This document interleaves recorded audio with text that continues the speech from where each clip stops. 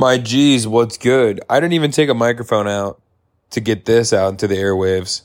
I said, fuck all that. I'll do a voice memo. I'm laying in bed. I'm actually looking at the microphone. So truthfully, I could, in theorem, go over there, plug it in, and give you crisp sound. Not going to do that because whatever. But I have a snippet of Patreon for you this morning. Check it out. Easy to access. If $5 really is that much to you, the working man, women, children, whoever you are, whatever your consumption methodology is, if $5 is too much, you can call me, text me, email me, pigeon, drone, cock, whatever. You can reach out and you say, Graham, $5 for Patreon, certainly too much. You can also, by the way, you can also pay $10 and you can also pay $20. And there are people that do that. Now, it's a small niche community of 7 people. But regardless, I've got a good snip of you. I had the boy Dev on. Y'all know it's Dev Rab. He's been on a number of times. He's a dear friend, honestly, at this point. He's been around since the dawn of Tough to Say. He's been on probably like 3 or 4 times. I've been to 2 of his shows. He's kind of a jack of all trades, but truthfully, he's an artist. He is a man who can sing, rap, produce. He does a little bit of everything. And honestly, I came to him for advice because I'm thinking of recording an album myself. Gasp, what? Yes, I am. And there's more to come there. And you know what? You could probably learn a whole lot. You could learn a ton if you subscribe to Patreon. Hit the link in the bio if that's on Instagram, if that's on my Twitter. I'm sure it's other places. It might just be in the 10 Commandments. If you look in the superscript, in the footnotes, it might be there too. Look closely. Reach out to me, say what's good, join the family. It's all love. Enjoy this little 15-minute clip of the hour long. More of a conversation than an interview, I would say, with Dev and I, and we will hit the normal Tough to Say feed on Monday as per usual. Love you. Also, shout out to Gabriel. Love you, buddy. Hee hee. Phil, if you're gonna spew into this. Run your damn jaw. Run your damn jaw. RTJ. Those who want respect, give it.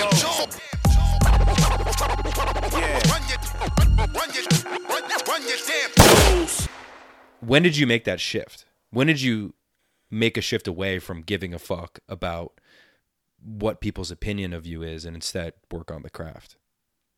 I can answer that in 2 parts because I only recently was like, I'm not going to care what other people think. I'm just going to keep doing me. Like that was like a recent thing within like the last month or 2 that I was just like, I'm just going to like, but the number thing came a while ago when I was like, I hit my first like 50,000 or something. And to me, that was like, I'm him. I'm that guy.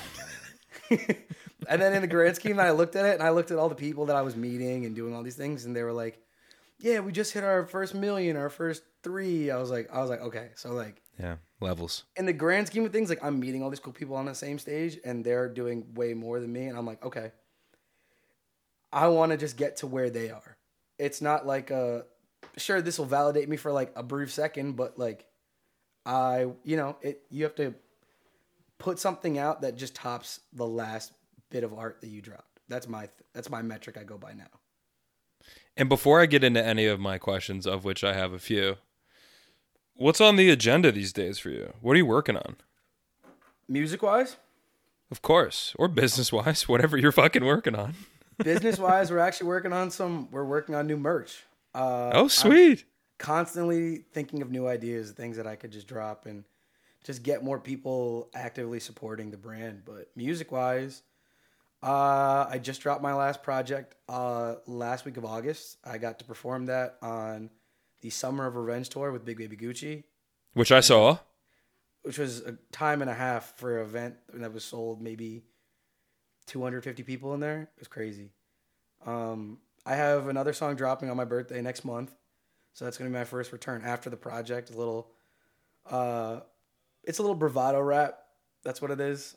Before I get into the moody R&B stuff, sitting on the biggest collab I have. I've been sitting on it for over a year. I don't know when it'll come out, but I'm just trying to bust into new genres. Like Drake beat me to it with the fucking Honestly Nevermind album, but I'm trying to get into that. Trying to work more into alternative like pop, all these different genres that you wouldn't normally expect me in. I'm trying to go to uncharted waters.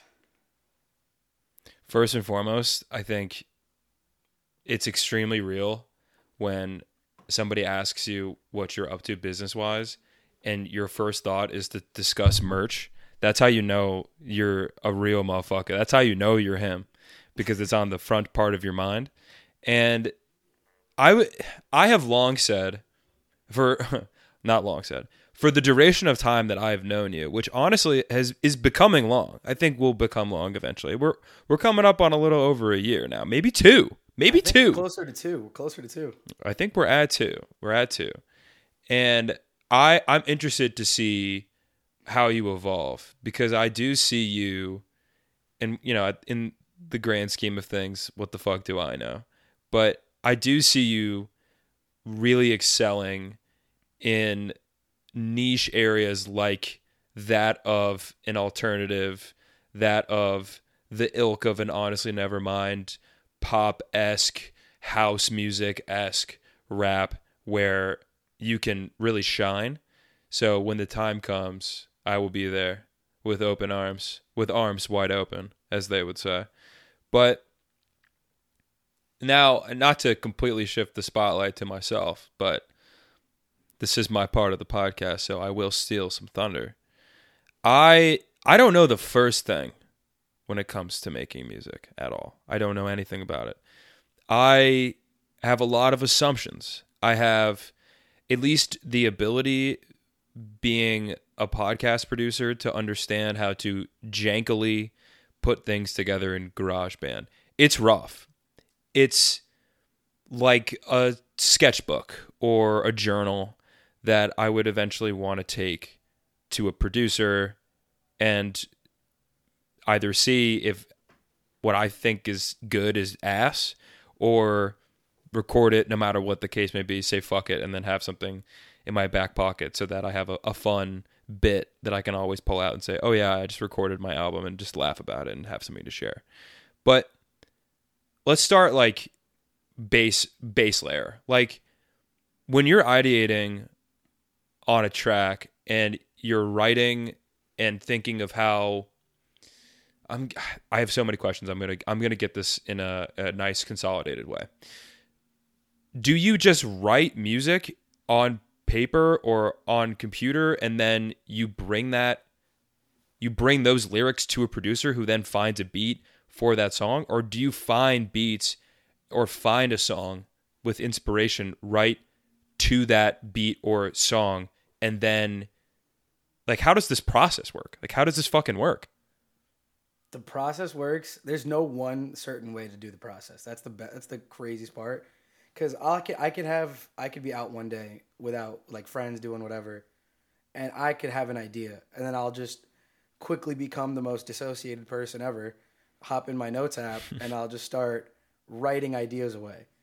And I'll just, when I feel like I've not hit a creative wall, but I get my idea out, I'll table it, come back to it, and then I can reassess, okay, was this garbage? Was this a decent idea? Can we build on this? And it'll have like, each idea has its own vibe. Like sometimes I'll have an idea and I'll have my own like how it should sound in my head. So then I can bring that to my producers or engineers and be like, okay, I got this idea, let's build off of it, and then it'll become a different animal. But majority of the time I'll get just packs on packs of beats, and I'll just have to sit down, sort through them in my email. And each beat is a song within itself, that has its own story, its own vibe, because I can't hop on like a Nardo Wick type beat talking about being sad in wearing moccasins, like, and I can't do that. Like, it's just like each beat will kind of give me a lane, and then I could just hit the hole and run with it. Whatever I can feel, I can add to it through my own experiences. So it can be a mix of those two. Like, I could hear something, and then we could transform it into something completely different.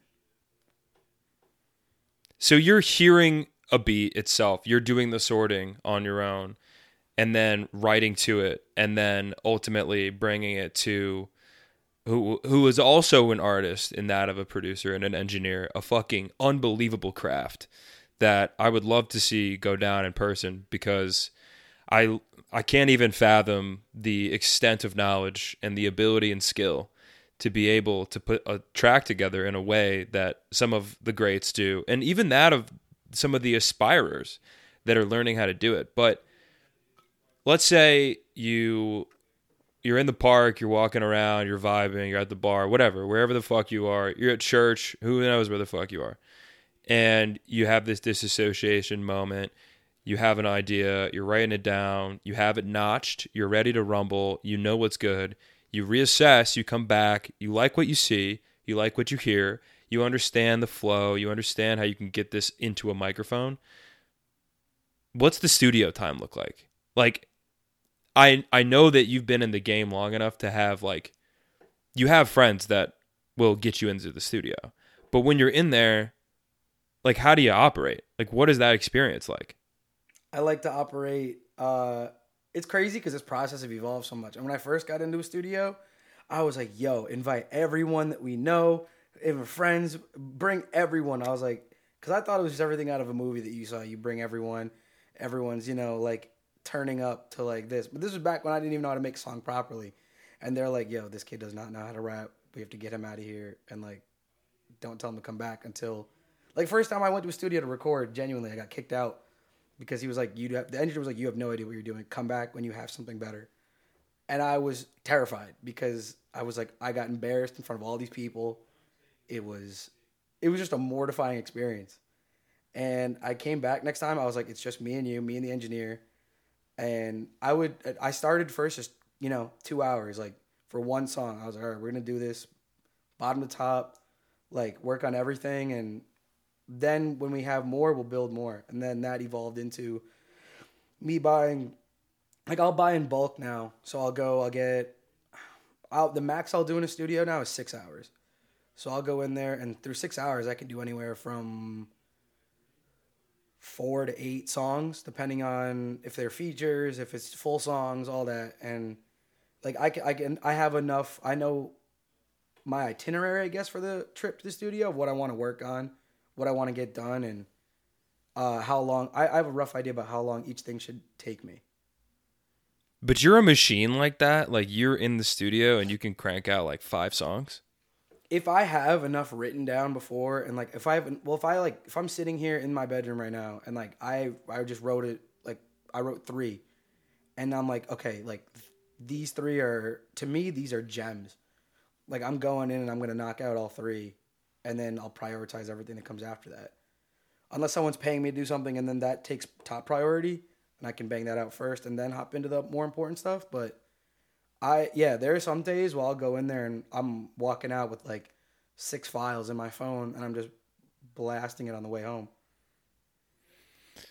Dude, that's so cool. And you're in the booth, you're looking at an engineer on the other side, and you have this Shaq and Kobe moment where you're producing something great, but are you going bar by bar? Are you going all the way through a song and then stitching it together? Like, how does that process work? Like, are you going, I'm imagining you go in, like, multiple takes. So what you're thinking of is called punching in. And it's like, so we basically just start where at the top, and my engineer would be like, all right, what are we doing first? Like, is it the verse or the hook? And I'm like, most of the time, 90% of the time, it's going to start with the hook. And even if it doesn't stay there, we don't, like, orchestrate it to keep it there. I'll start it, leave it there, and then I'll do my first run through of it. And then my engineer will be like, okay, like, it sounds good so far. Just, like, touch up these few areas and whatever. And then I'll do it probably 2, 3 more times, 4 times. and then he'll be like, oh, okay, you might be rushing this part. Let's just do like the first 3 lines, and then we'll record the second 3, and then we'll kind of work through it bit by bit if I'm rushing, or if I can't like get the timing down for certain things. Well, we can break it down to a point where I'm doing a line by line by line. But there are also times where I'm doing like, I can do an entire hook, and we'll be okay with that. It just depends on how the take comes out. Come one, come all. It's tough to say, y'all.